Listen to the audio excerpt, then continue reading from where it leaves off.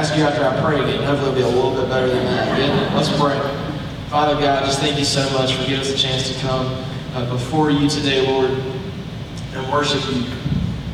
God, we reflect today on a dark day in our country, God, but we're so thankful for your grace and provision that's brought us to this point so many years later.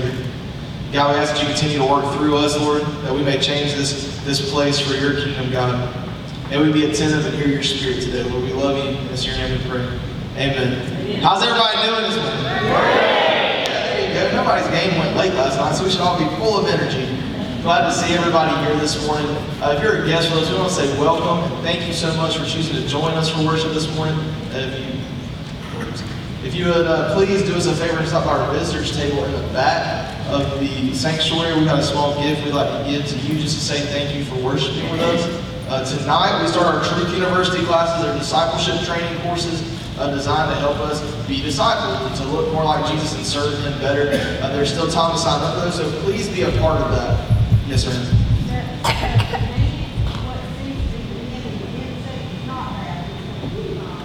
Okay. There's not a single gender class. There's no single gender classes. All the classes that are offered, there's a couples class, and then there's 2 individual classes. You can be a part of either of those individual classes. Just because Pam Todd is teaching one does not mean that it's just for ladies, and just because Matt Tucker is teaching one does not mean that it's just for guys. So please take part. Please take part in those. Students, I'll see y'all here tonight at 6 also. We're going to have a great time of discipleship also. As far as I know, one more thing. This thing called mine. The Young at Heart will be having their function on September 19th. Is at 6:30. So please, if you're interested in that, come be a part. We're going to have a great time and some great fellowship. We'd love to have you. We are now going to move into a time of celebrating through baptism. This is really awesome. Y'all can sit down. Sorry. We changed up the order on me as far as letting y'all stand and sit. So we're going to celebrate believers' baptism this morning. Anyone who's going to be submerged this morning gave their lives to Jesus, and this is a physical representation of what happened to them spiritually. They died to their old selves and were resurrected to new life in Christ. And so that's something awesome that we're going to celebrate as we go ahead and pass it over there.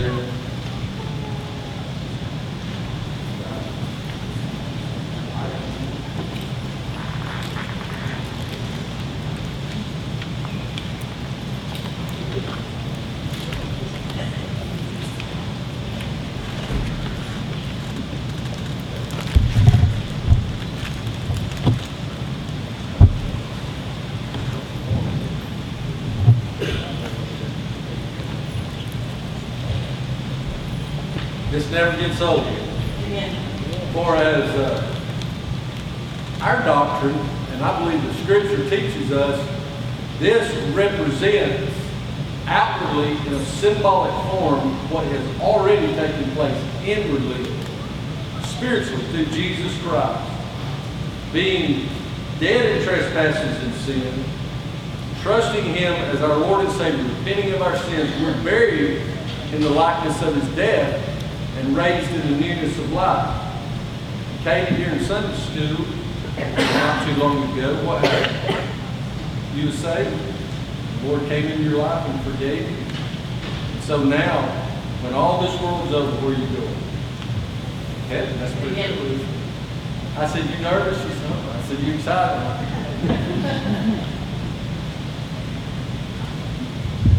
In obedience to the great command of our Lord and Savior, Jesus Christ, and upon your profession of faith in Him, my sister, I now baptize you in the name of the Father, and of the Son, and of the Holy Ghost.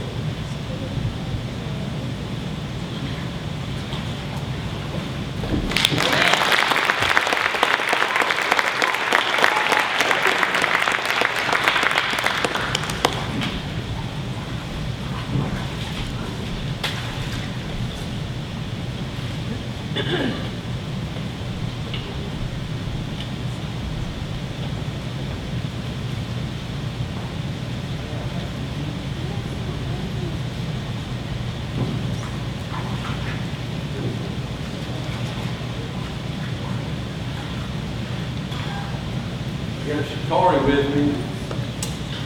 Just a few weeks ago, Dr. Kaner came for one of our awesome Augusts, and it was great. But it was awesome for Shikari today. He said, the ball-headed man, and I'm going to be sure to tell Dr. Kaner that. But on that Sunday, what happened? You got saved? Amen. Lord forgive you. You die, where you going? You know that? No matter whatever happens, you're safe in the hands of the Lord. Hear me? All right, what did I tell you?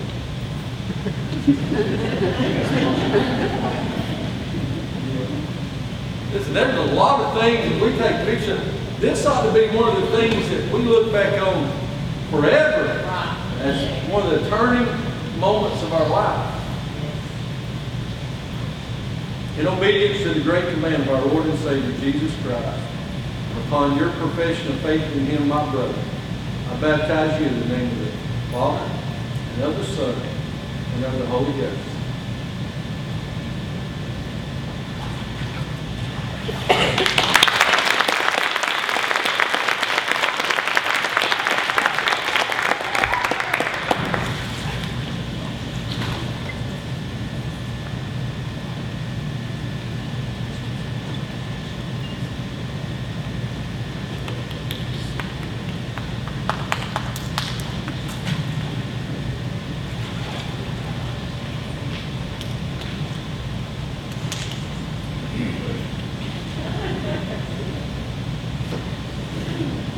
Adam's one of my buddies.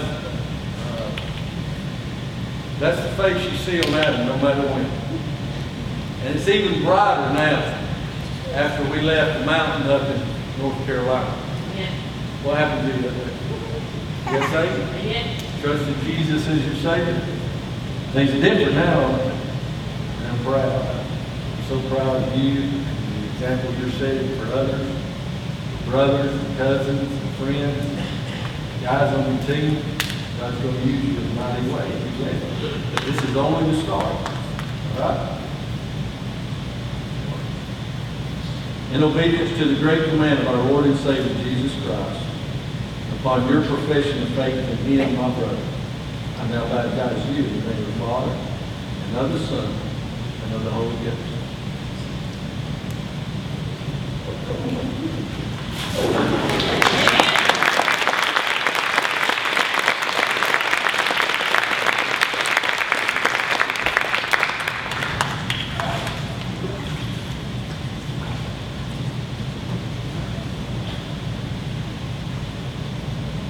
Hurdle over it.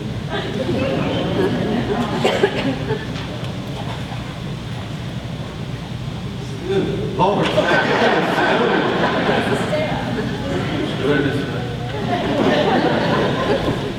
I love me some Thai play. I watched this young man grow up, watched him play basketball. Just a great kid. But now he's a even better young man. Did you give your life to Christ? When were you saved? At camp. It wasn't during the worship service. It wasn't in small groups. Where were you at? At a lake. What was we doing? Picking up trash. And the Lord just spoke to you. And you didn't know when you left that building and started around that lake that you'd come back different, did you? You gave your life to Christ. Now what's going to happen when you leave this world? Hey, that's what I'm talking about. In obedience to the great command of our Lord and Savior, Jesus Christ, and upon your profession of faith in Him, my brother, I now baptize you in the name of the Father, and of the Son, and of the Holy Ghost.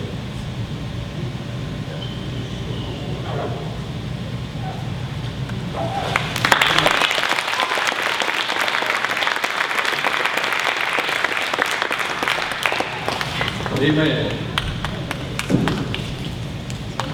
We've actually got some more that's come and professed Christ and couldn't be here for today, but we're planning another baptism coming up very soon. And so if you've been born again, you've been saved, and you're on the fence, look to these very courageous young people who have been faithful to serve God and to trust Him in obedience in believer's baptism. And today, just come tell me at the end of the service, I've been saved, I want to be baptized. God will bless you. It's the first step in your faith. You want to go deeper with the Lord, you want to be what God wants you to be, then if you've been born again, come talk to me. If you've not been saved, what a great day. Mark down as your testimony. The day the Lord saved your soul. Let's go to the Lord in prayer. Father, thank you. Thank you that you're still saving sinners. That you're still changing lives. And Lord, we look around and things just seem so desolate. God, we know you're still on your throne. That Jesus still saves sinners. And I pray, Father, today that we would listen. We would heed your Spirit. Through the music, the message, may we lift up our voices together to worship Jesus Christ our King. Thank you for these precious lives. Protect them. Go with them. And Lord, may they trust you all the days of their life. Father, we ask this today, as well as praying for Brother Jimmy as he's had to go to the hospital. Lord, that you would just be with him. So many others who are hurting and in need today. We ask this in Jesus' name. Amen. Let's take a sequence.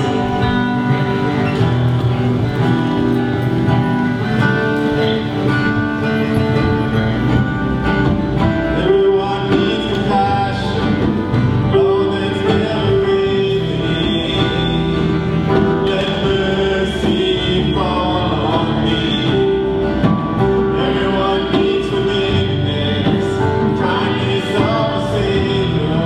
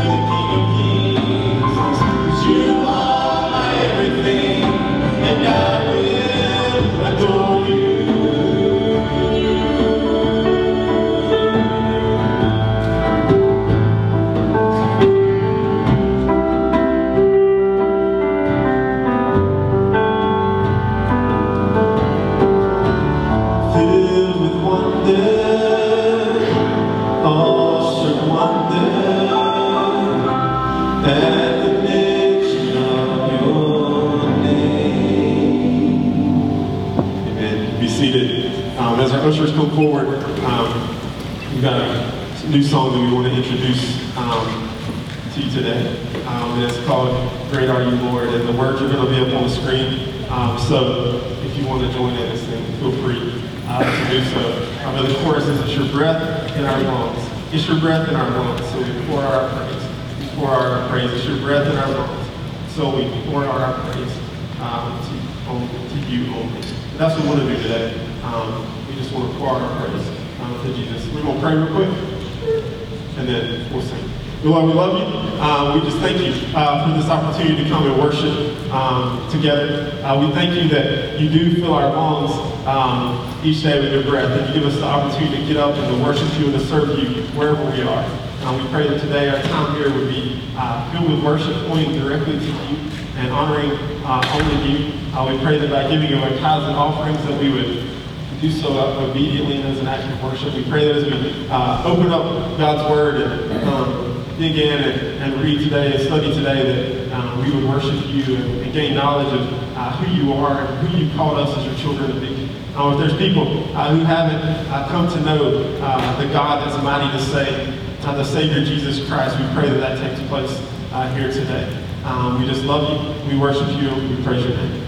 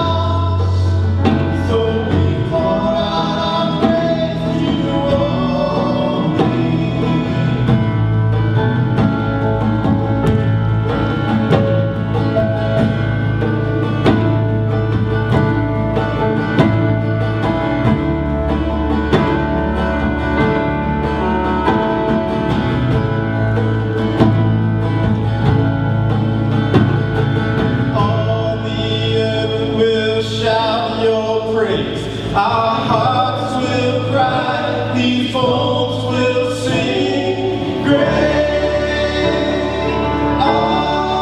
you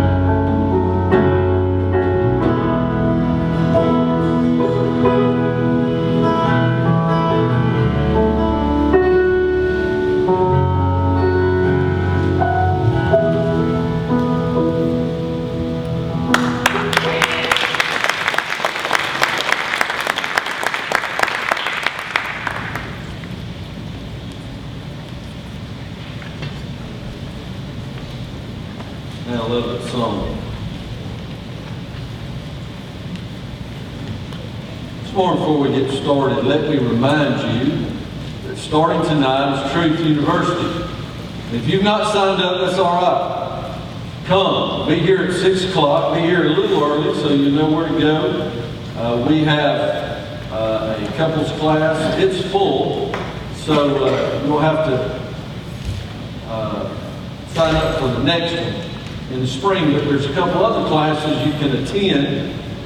There is a class called God's at War that Matt Tucker will be facilitating, and that's for anyone, men, women alike. And then there is a women's class that Pam will be facilitating. It's not just women's class? It's not just a women's class.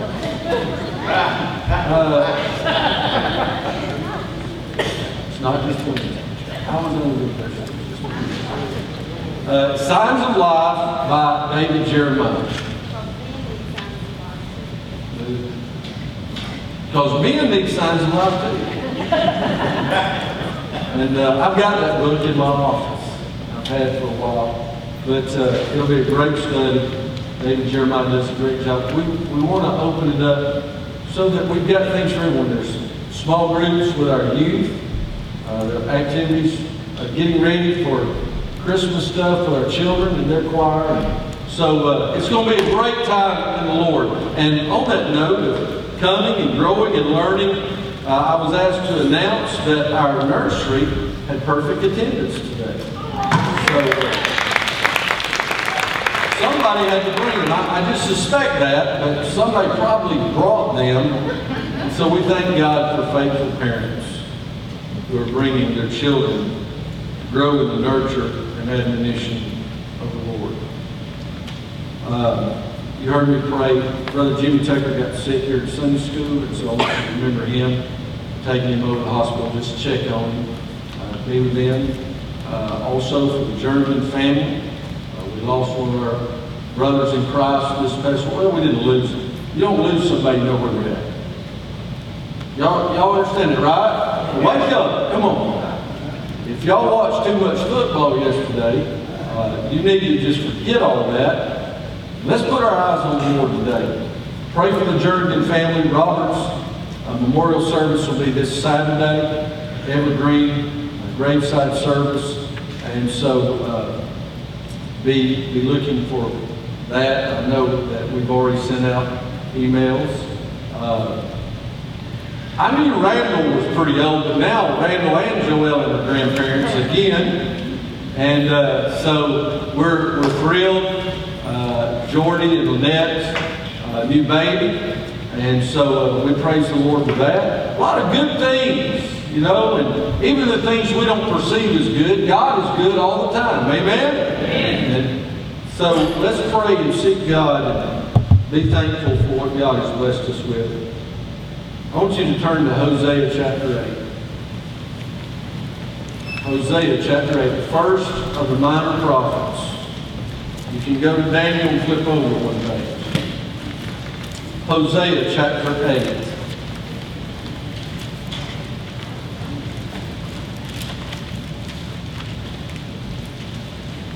How many remember where you were 15 years ago? As you've heard me say before, I was in seminary, Luther Rice, and I had just pulled off of campus and was on I-20, headed back into the perimeter, inside the perimeter, going under 285 about this time.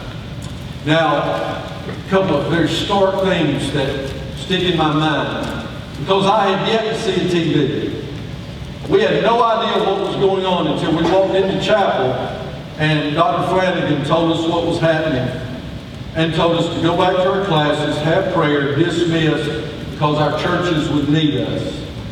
And we got into our vehicles, left the campus, and I may have even called Nick and said, I don't know when I'll be home, because there is no doubt going to be mass chaos.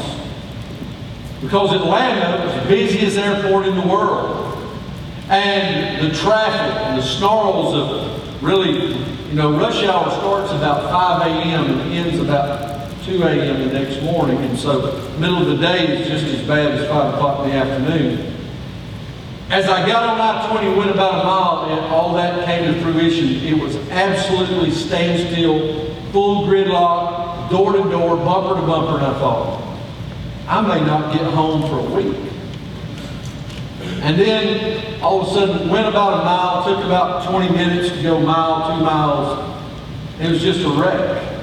And it opened up, we started driving speed limit or better, and went under I-285, and right there is a huge sign they had just put up about a year before that. That is an electronic traffic sign that tells you the speeds of every major thoroughfare and how long it'll take you to get from this point to that point and anything else. And I'll never forget that as I saw that sign after going through it, it's right there on top of the hill, this huge sign over I-20 was blinking. And with the words on it that was blinking, it said, "National Emergency. All flights grounded." That's all it said. I went another 4 to 5 miles and made it into the outskirts of downtown, and I got around Moreland Avenue. And as I came in that direction, going west on I-20, there wasn't a car on the road. It was a ghost town. I thought, and I don't want to be too cute, but here for just a minute, literally it went through my head. All of my eschatology and what I thought about the end times was wrong. Because it looks like Armageddon's here. And the rapture didn't take place. Because Lord, I know I'm saved, so I'm going sometime. I must have just been wrong when I was going. But I went home and I became glued to my TV, and then my phone started going off and church members were calling. And through those next days and weeks and months, if you're like me, you're glued to your television and you watched. They would call a company of firefighters in because they would find remains. Everything in that pile would stop. They would drape that gurney, that basket, that litter in an American flag, and escort them out. And it happened over again. News continued to break, and the Pentagon was hit. And there was rumored that there were many other planes that were missing. Many had went to Canada. I had friends that were stranded in California for a week, had been on a vacation.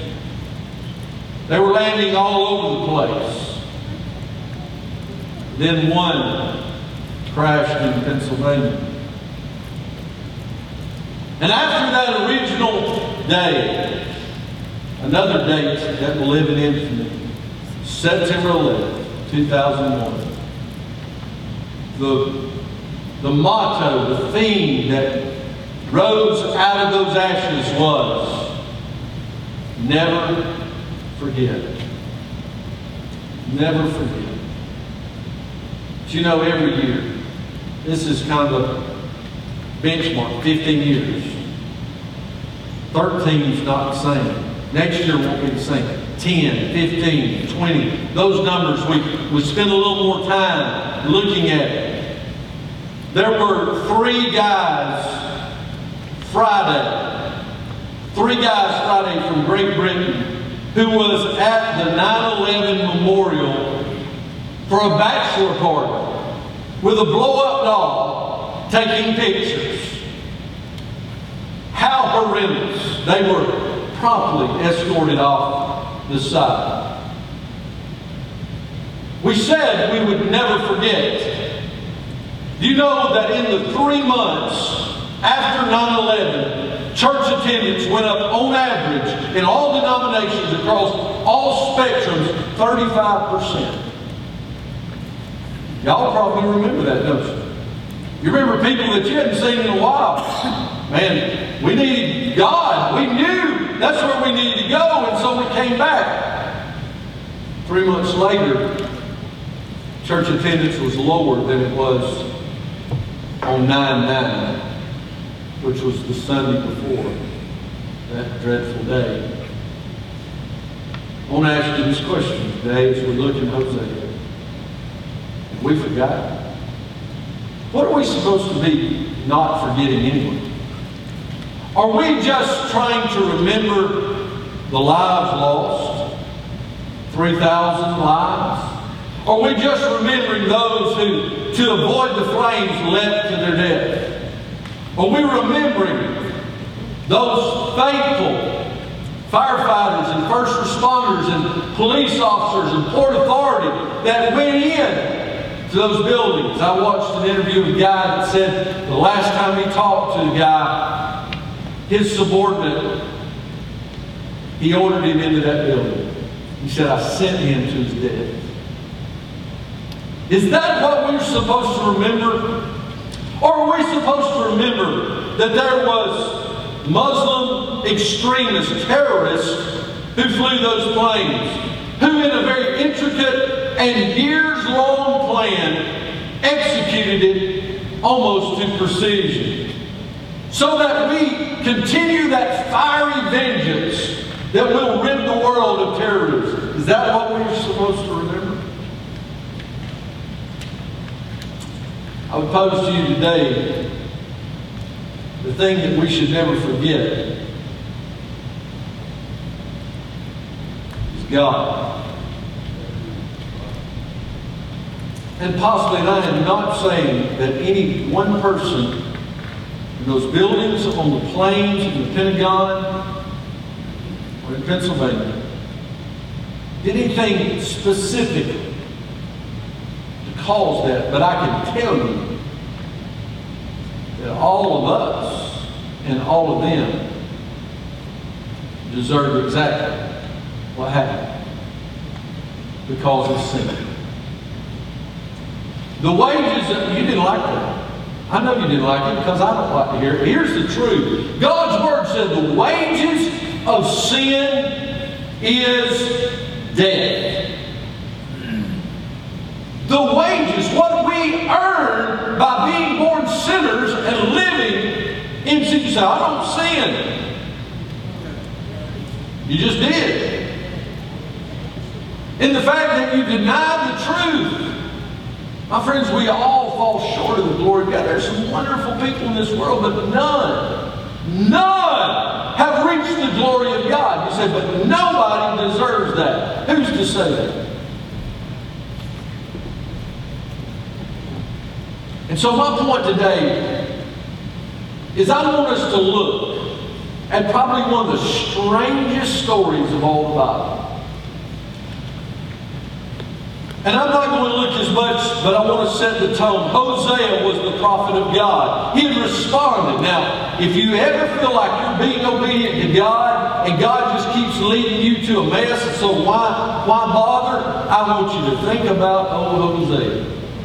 God, I'm trying to serve you. I go to church. I teach Sunday school. And all this stuff still happens. Hosea was faithful. Hosea prophesied. Hosea prayed. Hosea loved the Lord. And for a blessing, for a reward that God gave Hosea, he said, I want you to go marry a prostitute. Really? Really, God? That's what you got for me? You know, when we tell our kids, God's got somebody special for you, we start looking for them, don't we? We're like, hey, she may be the one. He may be the one. Hey, you know, he's sharp, he's smart, he's got a good job, she works hard, she's beautiful. You know, everybody likes her and likes him. Can you imagine? Hosea said, Mama, I want you to meet Gomer. And you know, Mama's trying to be nice, most of them. And they look kind of, hey, Gomer, it's nice to meet you. Hosea, can I talk to you for just a second? What in God's name are you doing, son? Do you not know what kind of woman? Yes, I do. Then what are you doing? God told me to. Son, you have lost your ever-loving mind. what did you eat last night to think God would tell you that? But we read Scripture and He did, didn't He? Did He? Yeah. Y'all, this is in the Old Testament. And though they're called minor prophets, it does not mean that it's minor insignificance. It is a picture of Hosea living the message God's going to give him, that the land of Israel, the nation of Israel, God's chosen people, would commit adultery and live and sell themselves on the altar of this world rather than being the faithful bride of the Father. It is a picture, a type and shadow of the church of the living God, being the bride of Christ, and yet we live in adultery to the one who redeemed us. Jesus is our near kinsman redeemer. He is the one who has paid the price to redeem us out of slavery and out of sin, and yet we go a-whoring after the things of the world, and we wonder why does these things befall us? Have we forgotten? Have we forgotten what we was and where we came from? Have we forgotten when some preacher asked us in the baptistry, have you been born again? And your testimony was true? Yes, the Lord saved me. Have we forgotten our God? I'm not going to answer it. I'm going to let you answer it in your life. I can answer it for you. I can answer it as far as our culture. I can answer it for our country. Yes. Yes, we have forgotten it. We've forgotten it when people are more worried about microaggressions because we don't want to offend anybody. We must all be tolerant, except Christians cannot be tolerant. God, we will not tolerate your intolerance, which is a complete self-refuting argument. We don't want to listen to anything about pro-life. It's a woman's choice. We don't want to hear anything about homosexuality. It's a person's choice. It's the way they were born. My friends, God's Word still stands true. And the sad case is the church of the living God has gotten tired. We've gotten tired of standing for what is right. It's just easier to be quiet and not say anything. It's easier to go to church, hang with our buddies, stay away from the world, not say anything, and say that's their business. God says the people in our realm of influence is our business. That He sent us to be salt, to be light in a dark and unsavory world. I don't know about you, but a saved person told me about Jesus, not a lost person. Somebody who loved Jesus enough that they loved me and knew that Jesus died for me. We see in chapter 8, verse 14, for Israel has forgotten his Maker. Now I want you to just stop and think. This is right about the same time as Jeremiah. Hosea was a prophet to the northern kingdom, the 10 tribes. He prophesied what was coming. Therefore, he was not a very popular prophet. Matter of fact, all through Scripture, they killed prophets. They didn't like prophets. You know what? They killed the messenger. Same thing today. We don't want to hear what Daddy says when Daddy's right. When Daddy says the only way to do it is work hard, there's not any, we don't want to hear that. When Daddy says, you got to do this, Mama says, well, I'm not tolerating that. You're going to be home at this time, you're going to do it this way. We don't want to hear all that. We don't want to hear a teacher. And now we think we've got rights and we can talk. It boggles my mind when a 14-year-old thinks that they can stand up because they have rights, because they disagree with what a person of authority, whether it be a police officer or a teacher, says to them. Well, I don't agree with them. Get over yourself. You think all through life people's going to agree with you? That people's just going to come running to you and say, I want you to work for me and you do whatever you want. I won't ever say anything to you.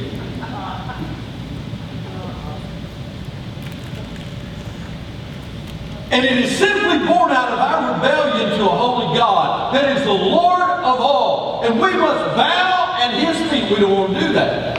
We want to say, I want to worship You and feel good and do good, but I want to do my thing. He says in verse 1, we see the end of the chapter. Israel has forgotten his Maker. My friends, America, and let me say more specifically, lost people can't forget what they didn't know. Let me say that again, real slow. I don't mean that condescending. I want you to hear this. Lost people cannot forget what they never knew. We're not looking for revival in the White House. That's not how God does it. God sends revival to the church house. Then the church house sends believers to the White House. The church sends believers to the community, to the courthouse, and the hen house, and the outhouse, and the big house, and the little house, and to all houses. Church, we have forgotten our Maker. We have buckled under the pressures of conformity and pluralism and relativism and humanism. Said in verse 1, set the trumpet to your mouth. He shall come like an eagle against the house of the Lord. Because they have transgressed my covenant, and they have trespassed against my law. Now it's very important to understand something about this first verse. You see, in the matters of forgetting, have we forgotten our place? As I've just described, I believe we have. But first of all, there's two words that seem very familiar and very similar. That is transgression and trespass.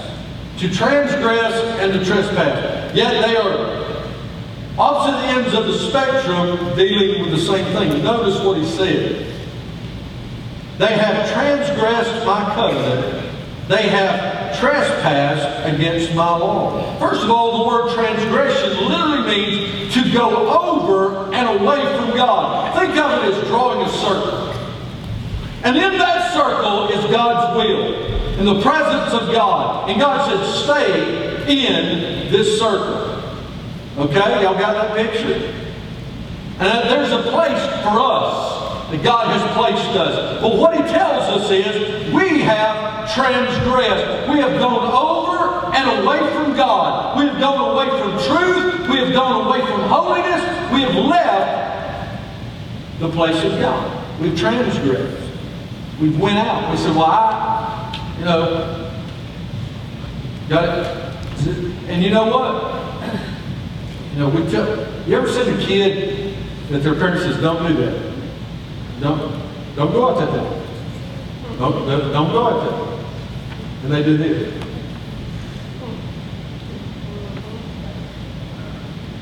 Just seeing if you really are going to back up what you said. If you go out that door, I'm going to wear you out.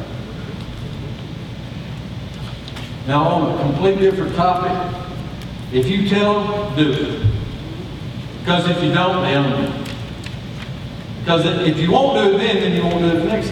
But well, that's us before God.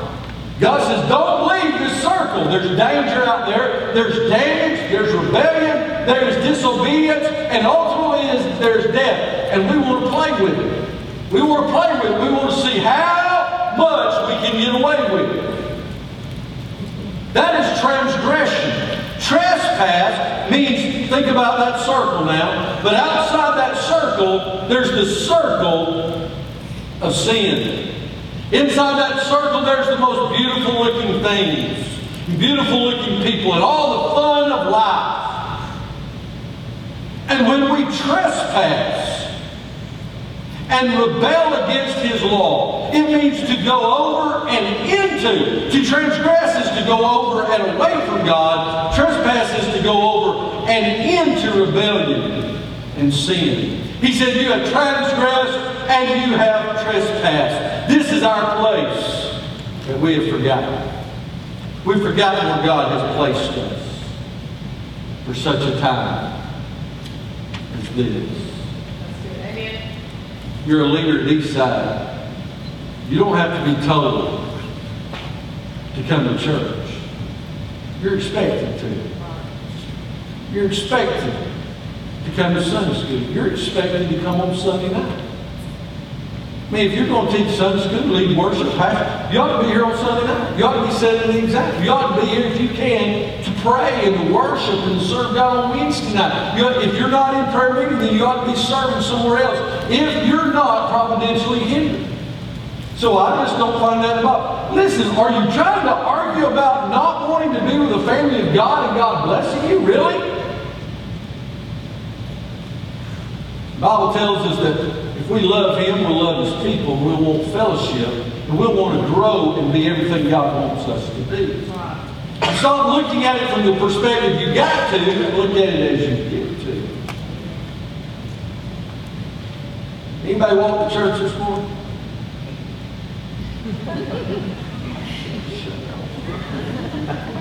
Karen, that's the first one I thought. Karen will walk. She lives behind the church. Ron, I see your front door, son. If you didn't walk in, you'd have a talk. Nobody else did it? But for the most, you walk down. Where you live? You live back over here? Not too awful far. Get your directions right, son. But hey, I'm proud. I'm proud you get up and walk. But my point is, most of us didn't have to get up and walk to church. Most of us, the biggest problem we had was trying to figure out what we was going to wear today. It's funny until you really think about it. And some folks put on all they had today and walk for hours to get to a place of worship. Church, we have forgotten the place that God has placed us. Have we forgotten our past? He said in verse 2, Israel will cry unto me, my God, we know you. You ever say, hey, I know you. I know you. I had one of those moments and I constrained myself from saying it out loud. We were in the World War II Museum in New Orleans, Louisiana. And we're strolling through and we're looking at all, and I'm just, you know me. I was a kid at King's School, and me over like, can't we go get something to eat or do something? I said, but baby, look, this is a Medal of Honor that was hung around this person's neck. This is a diary of a medic that was on Okinawa. I mean, look! Do you not? Yeah. I said, oh, yeah. You know, and we're walking to the lobby and we're fixing to go out, and so there's a little place, then there's some steps. And so I get about right here, and I see a guy, a couple kids coming up, and this guy's sitting there, and we come up this close, and I look, and I'm like, and I almost said it, dude, you're Jesus. And I stopped, and it was Jim Caviezel, a person of interest that played Jesus in The Passion. And I elbowed Becky, and I said, it's Jesus. And though I didn't say, hey, I know who you are, I did go over and I said, this is who I am. I'm a Southern Baptist pastor. Jim, it's wonderful to see you, meet you. I don't want to take up any of your time. I know you're here with the boys. But I want to thank you for the role you played in that. And for the most part, I didn't say most part, I said that the movies I've watched, we love Person of Interest. I don't hear a bunch of the bad language and other things and stuff about you. I don't know his whole background, but I wanted to just kind of bridge it as a testimony. Playing Jesus is pretty important and doing it right. Well, these people were looking over and they're pointing, hey, God, we know you. Why do you want to come up against us? Man, you're our God. Come on now. He's you know, you're my partner. You know, we squad all that business. They said, hey! They'll cry to me, my God, we know you. Israel has rejected good. The enemy will pursue him. You see, they were living in yesterday. They have God. They had a God that rescued them out of bondage. They had a God that led them through the wilderness. There was a God that gave them the promised land where they're at. There was a God that established the 12 tribes. He was the God of Abraham, the God of Isaac, the God of Jacob, the God of Moses, the God of Joseph, the God of David. But they have over and over and over rebelled and left Him, but yet still want to say, hey, we know you. They were living in yesterday. Are we living today the way we once did for Jesus? Or have we forgotten? Have we forgotten what it felt like to be close-knit with Him, walking after the Spirit, not after the flesh, praying without having to stop and really think about it, that in everything you pray? And you remember a time when everything you sought God's Word and you sought God's will for your family and for your church. You sought God to empower you to go tell people. And it's been years since you've ever expressed your faith in Jesus Christ. Maybe it's been a few years. You were faithful in high school. You were faithful in youth, and now you can't be found hardly. You're ashamed. You hide the truth because you don't want anybody to say anything wrong to you. And you must stand up and be named among the redeemed. Have we forgotten our past? So we just live in yesterday. And in so doing, we forsake the good. He said Israel has rejected good. Can I tell you something today? Because a lot of this is real heavy. God has a plan for you. And it's very clear. He even says it in this terms in Jeremiah 29:11. It's for good. God has a good plan for your life if you'll trust Him. Right now, some of you fighting depression, despondency. You're fighting questions about family and finances, about relationships and job situations. You're wondering, why do I even exist? I've got news for you. Jesus Christ, the Son of the living God, the only begotten Son, came to this earth because the Father loved you so much, He gave His life a ransom for men.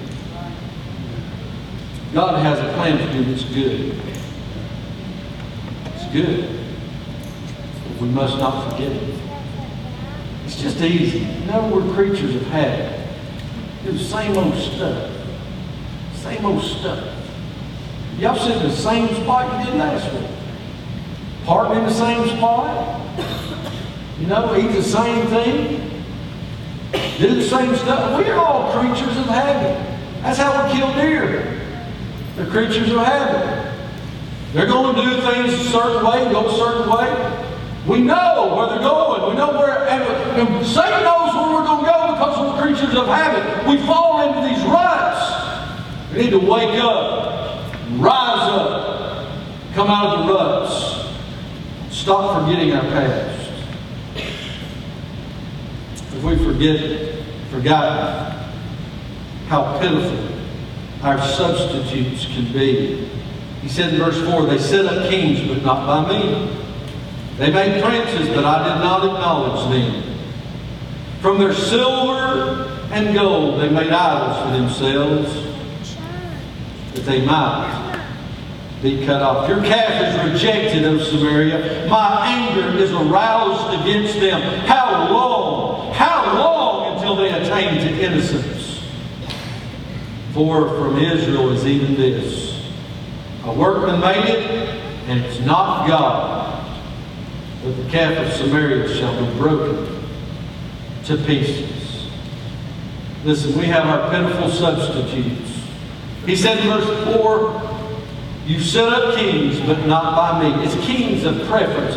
We want who we want. What did they tell them? God says, you don't want a king. They said, yes, we do. He said, no, you don't. They're going to take your wives and your sons and your daughters. Yes, we do. No, you don't. They're going to take your land they're going to take your money. Yes, we do. We want to be like them. Is that not what they said?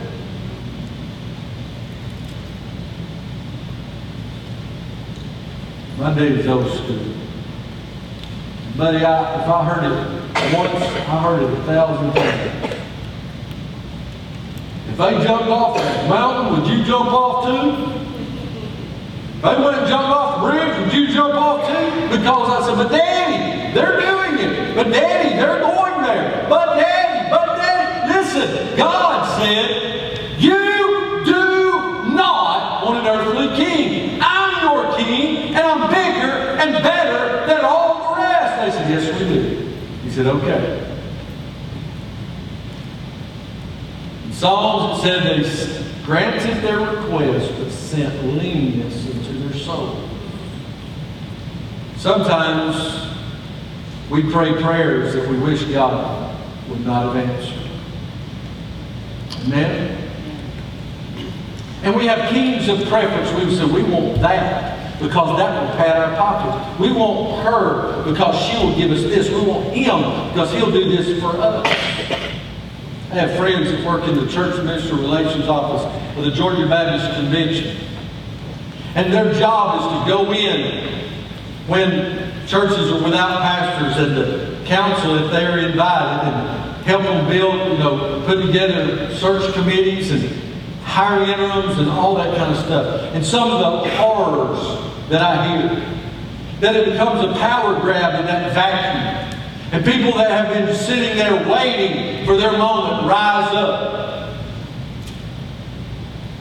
There was a pastor recently in Alabama that it became national news, really. That he went out and began to invite, encourage, on fire for God, and began to bring in a lot of visitors for Vacation Bible School. Bused them in, he was driving, picking them up. And they had doubled the size of a small little country church, doubled the size. For the problem of the O-heads, at first it's like, oh, this is exciting. Boy, he's working, he's doing. Until they looked. And the congregation was not the color they wanted. And they jumped up and he said, oh, well, he don't visit enough. Good grief, he brought half the church, led them to the Lord. How does he not visit? Oh, well, And it became this moving target. And they fired him. They fired him on it. We want kings that's going to tell us what we want to hear. Give us what we want to have. And we're willing to sacrifice our freedoms in Christ for it. That's just the truth. Kings of preference. He said, they made princes, but I did not acknowledge them. The princes of pleasure. Well, we like this. We become fascinated with people who are famous, and we make them princes of our lives. And we want to be like them, and we want to sound like them, and we want to do like them. I'm going to tell you something. Listen to me, young people. Look out there. If you want a hero, you want somebody to follow, you want somebody to look after, you look at these senior adults who have lived their lives faithfully for the Lord, who's been married 60 years. That's who you want to live like. Not somebody that's been married 7 times and they're looking for their next ex-husband. Not somebody who figures they're going to go to rehab so much, they just invest and buy. Dippy Lovato. That they've got an opinion about how everything's wrong except their own lives. And they die of drug overdoses, and alcohol poisoning, and every kind of other decrepit, sinful way you can die. As Christians, Christians die like that too, a little bit. Well, what I'm trying to tell you is, there's godly people that you need to be setting up to look at in your life. Follow that which is right, not prince's pleasure. Idols of popularity. You know what they did? They had two kingdoms, right? How the kingdoms end up? How they end up with two kingdoms? Do you remember? You may know. They couldn't get along. And this is God's family that couldn't get along. Sounds like about every family here. Somewhere along the way, you know, if I can't have it, you can't either. You know? And it becomes so tense. Well, it ends up the kingdom split after Solomon. You had a wicked king, brothers, and they're fighting, Jeroboam and Rehoboam and all of them, and the king split. But the one thing they could agree on, hey, we're still going to worship. So you know what they did? They made them golden idols that it was supposed to represent God. Listen, do you see any idols here today? Look around this place and tell me one thing that gives away why we're here. There's two that I know of. I don't think there's any more. See that? That and this. Yeah, it says church up there, but if all that was out. We don't do that. We're iconoclastic. We don't hang stuff everywhere and symbols and all that because we believe that Christ dwelleth within us and we walk in His power and His glory and in a personal relationship. They said that's not enough, that we've got a place in Jerusalem. We want a place in Dan. We want a place in Bethel. And so they just set them up, two idols to represent God in the two kingdoms. Can I tell you something? So I just don't believe it. The Bible says it that way. And I don't believe the Bible's for me in this way. The Bible's not for any private interpretation. You don't get to worship God how you want, when you want, where you want. He's God, you're not. Idols. Idols of popularity. We want it to be comfortable. You know? We don't want to be put out to worship God. So what's our prognosis? Everybody wants to know what the future holds. Everybody, every church I've ever been to, and I've never done it. Everybody wants to study Revelation. Hey, preacher, what you do is study on the book of Revelation. I'm all for that. I really am. But I think we need to understand the Gospel of John before we do Revelation. Because if you don't understand that Jesus Christ is the Son of God, the Lamb of God taking away the sin of the world, if you don't understand that He's the King of Kings and Lord of Lords, it's not going to matter how it all ends up in the end, because you're going to die and go to heaven.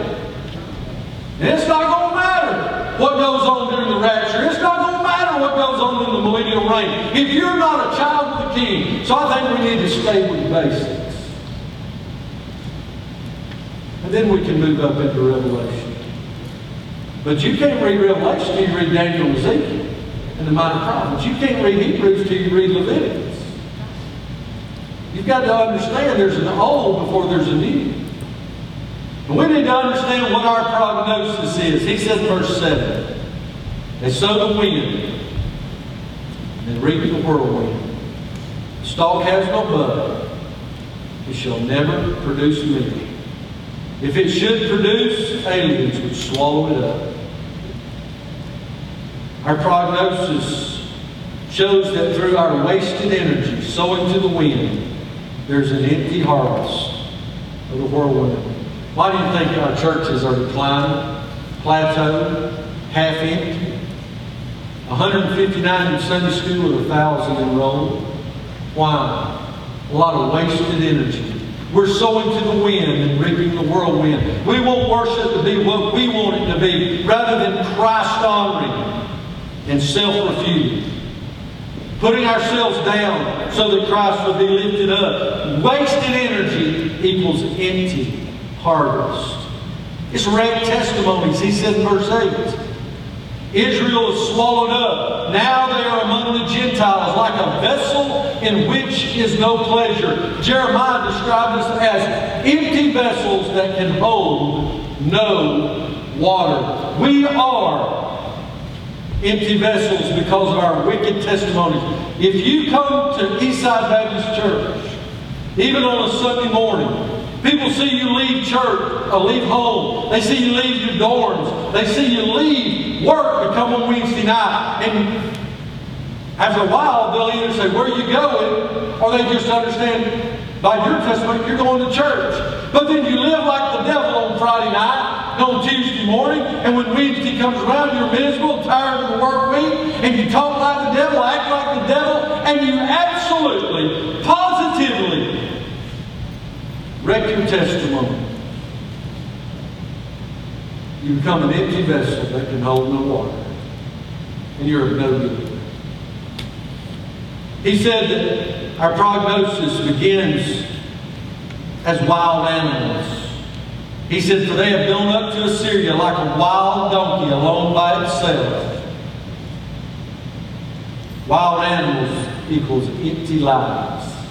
We're just running around like a wild man, with no direction, no care, do whatever we want. The Bible tells us in the New Testament that men not only do that, but take great pride in it. Look at me. I'm wild and free. I can do whatever I want, say whatever I want, drink whatever I want, do whatever I want, be whatever I want, and nobody can say anything to me because I have rights. I got news for you. You got a right to die and go to hell in your stupidity. If you won't fall on your face before a holy God and acknowledge His Son is the only way. And as a believer, you have a right to die in rebellion because you won't serve Him. You say, "This is hard, preacher." I'm going to tell you something. Hard times calls for hard words and hard messages. And the reality is we're living a carnal life, and we have sowed to the wind, and America is reaping the whirlwind. We're running around like wild donkeys without any direction. Any of you ever been to Cumberland Island? You seen the horses? How many of you rode one? You can. If you've got one pinned up and thought you would, you'll wish you never got on its back because they're wild. That's what He said Israel had to come. Church, I'm telling you, as a picture of us, we've become wild in the fact that we're going to do whatever we want. Why is it that when the staff of the church starts planning church calendar, we've got to plan around summer, holidays, school activities, ball practices, church and worship? You say, "Well, church is what Jesus died for, folks. Church is important. Jesus didn't die for the parachurch ministry. He didn't die for the televangelist channel. He didn't die for the ball team. He died for His children, the church of the living God." And we're about 7th on the list of priorities.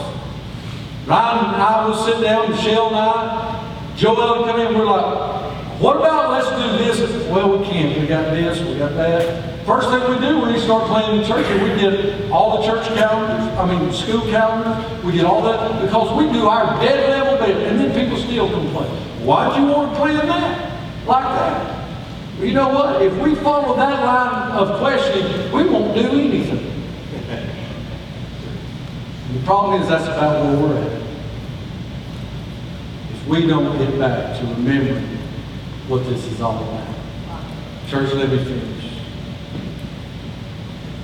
Wild animals equals empty lives. But He said in verse 11, "Because Ephraim has made many altars for sin, they have become for him altars for sinning."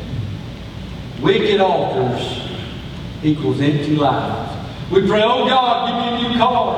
Oh God, give me more money." And we say, "Oh, look, what a blessing. God's given me a new Harley Davidson. Oh, I'm so glad God has blessed me with a big house that I can't afford."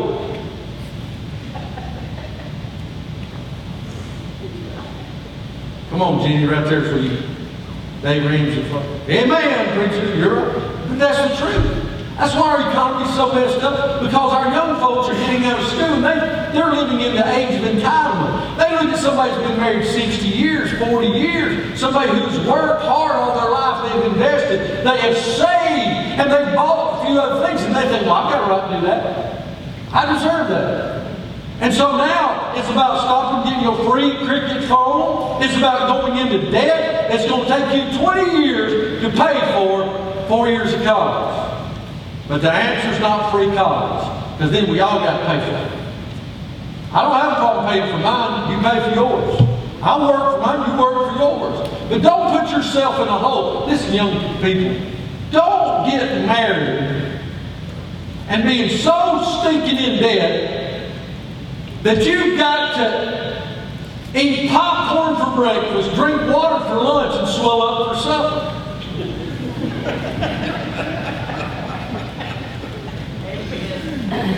I can testify, listen to me now, even ramen noodles get tiresome after a while. You hit the wall. I mean, you hit that noodle wall. I mean, Ethan, he's figured out 7 ways to Sunday to doctor them things up, change them around, but at the end of the day, they still ramen noodles. Y'all see the picture with the ramen noodle tractor trailer wrecked, spilled all its cargo out on the road? Had a complete loss of 38 cents.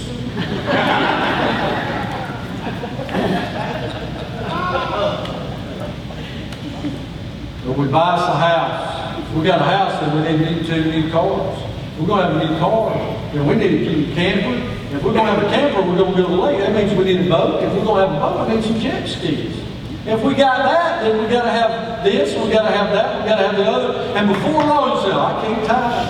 God just knows my heart. Yeah, God knows your heart. God knows you're so selfish and wrapped up in your worldly deal that you are stealing from God to make payments on a lawnmower.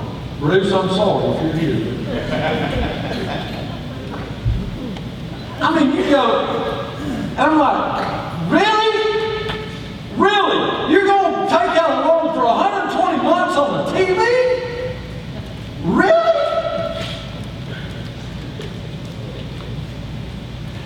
Church,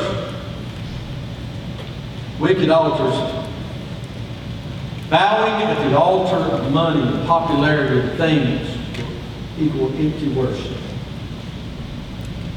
Let me remind you of something real quick and I'll close. God blessed us in being able to pay off all our loans. We burnt the note at Easter. We're making budget. Is that good enough? We've been making payments for years. We should be so far in the black, looking, because look, for just a second, Kimmy, all right? Everybody that's 21 years old and down, stand up. You're 21 years of age and down, stand up. This is why we ought to be given to the building program. Stand. This is why we need to be moving forward. Amen.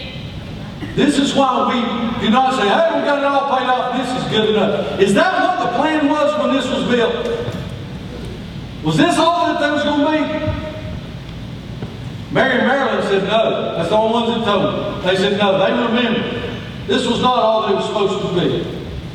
Is there other things that we can do for Christ? Is there other things we can impact our community with? In church, we've got to look not at our lives, but at theirs.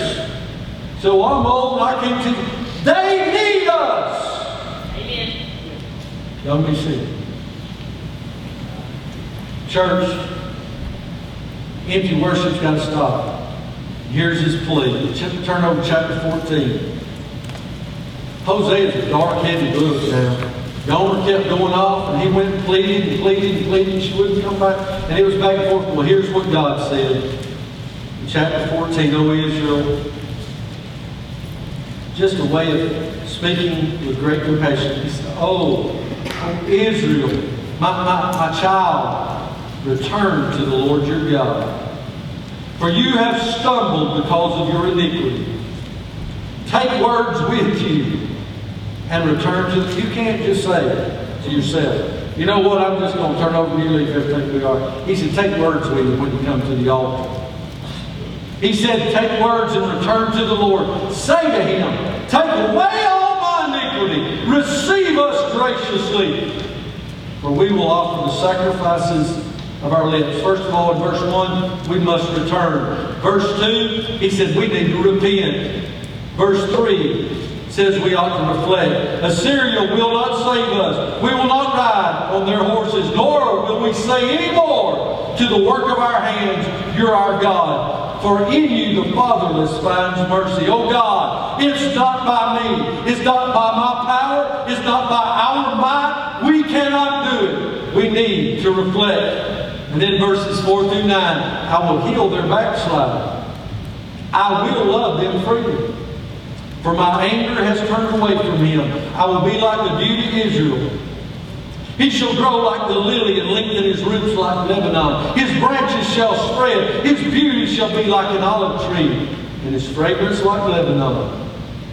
Those who dwell under his shadow shall return. They shall be revived like grain and grow like a vine. Their scent shall be like the wine of Lebanon. Ephraim will say, what have I to do any more with these idols? I have heard and observed them. I am like a green cypress tree. Your fruit is found in me. Who is wise? Let him understand these things. Who is prudent? Let him know them. For the ways of the Lord are right. The righteous walk in them.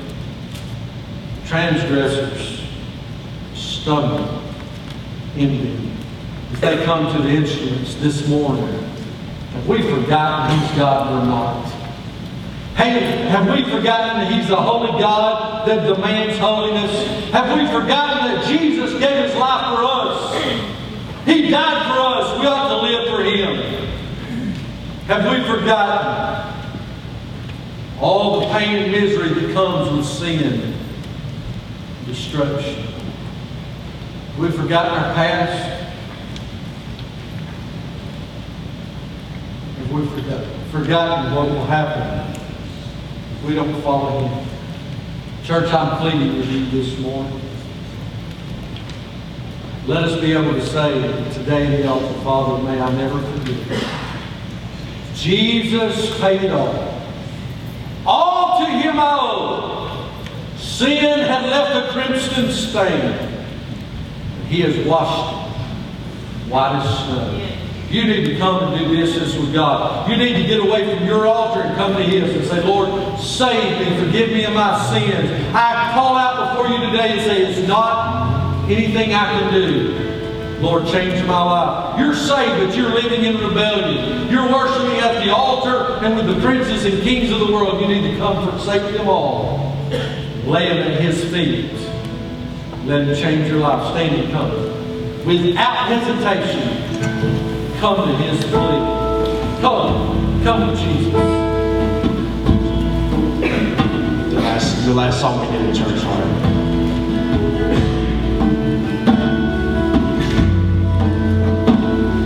Right now. You want the world to look different? It starts here. You give life. You are love. You bring light to the darkness. You are hope.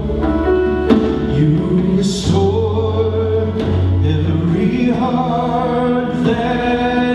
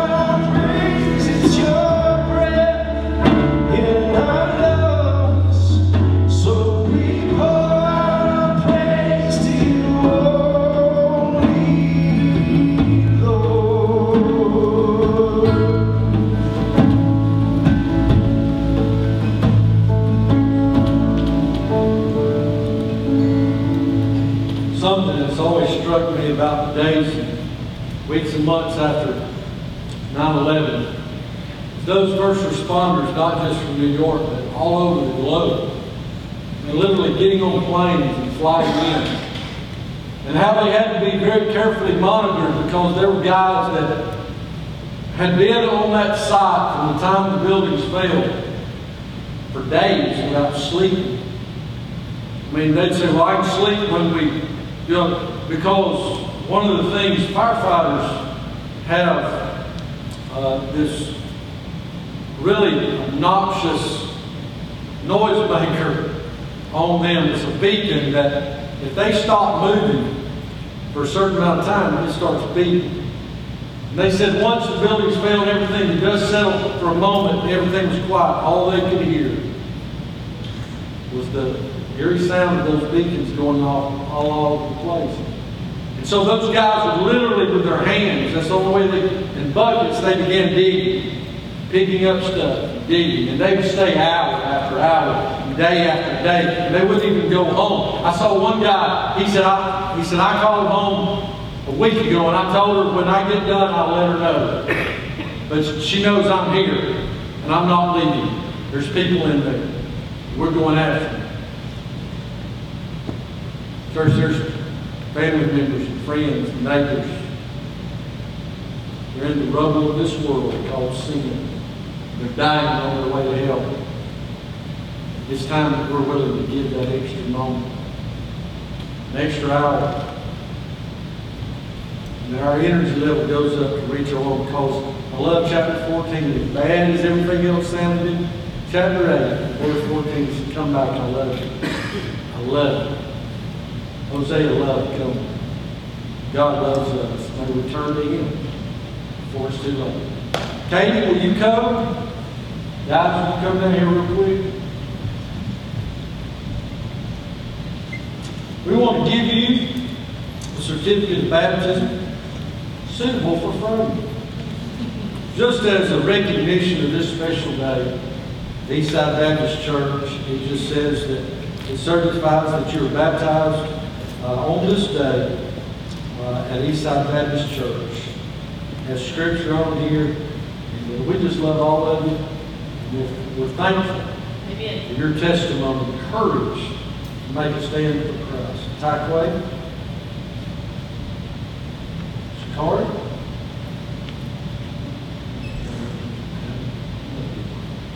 okay.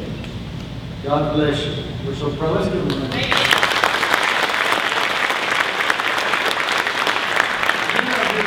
Dismissal. I want you to come, shake hands with them, let them know you're praying for them. Family members, as we begin to pray, you just slip down and stand with them if you'd like. And just let them know that you're praying for them, church. Visitors, you're our guest today. May God bless you. Come back and worship with us again. Tonight we'll start small groups. It'll be great. And it's for men and women.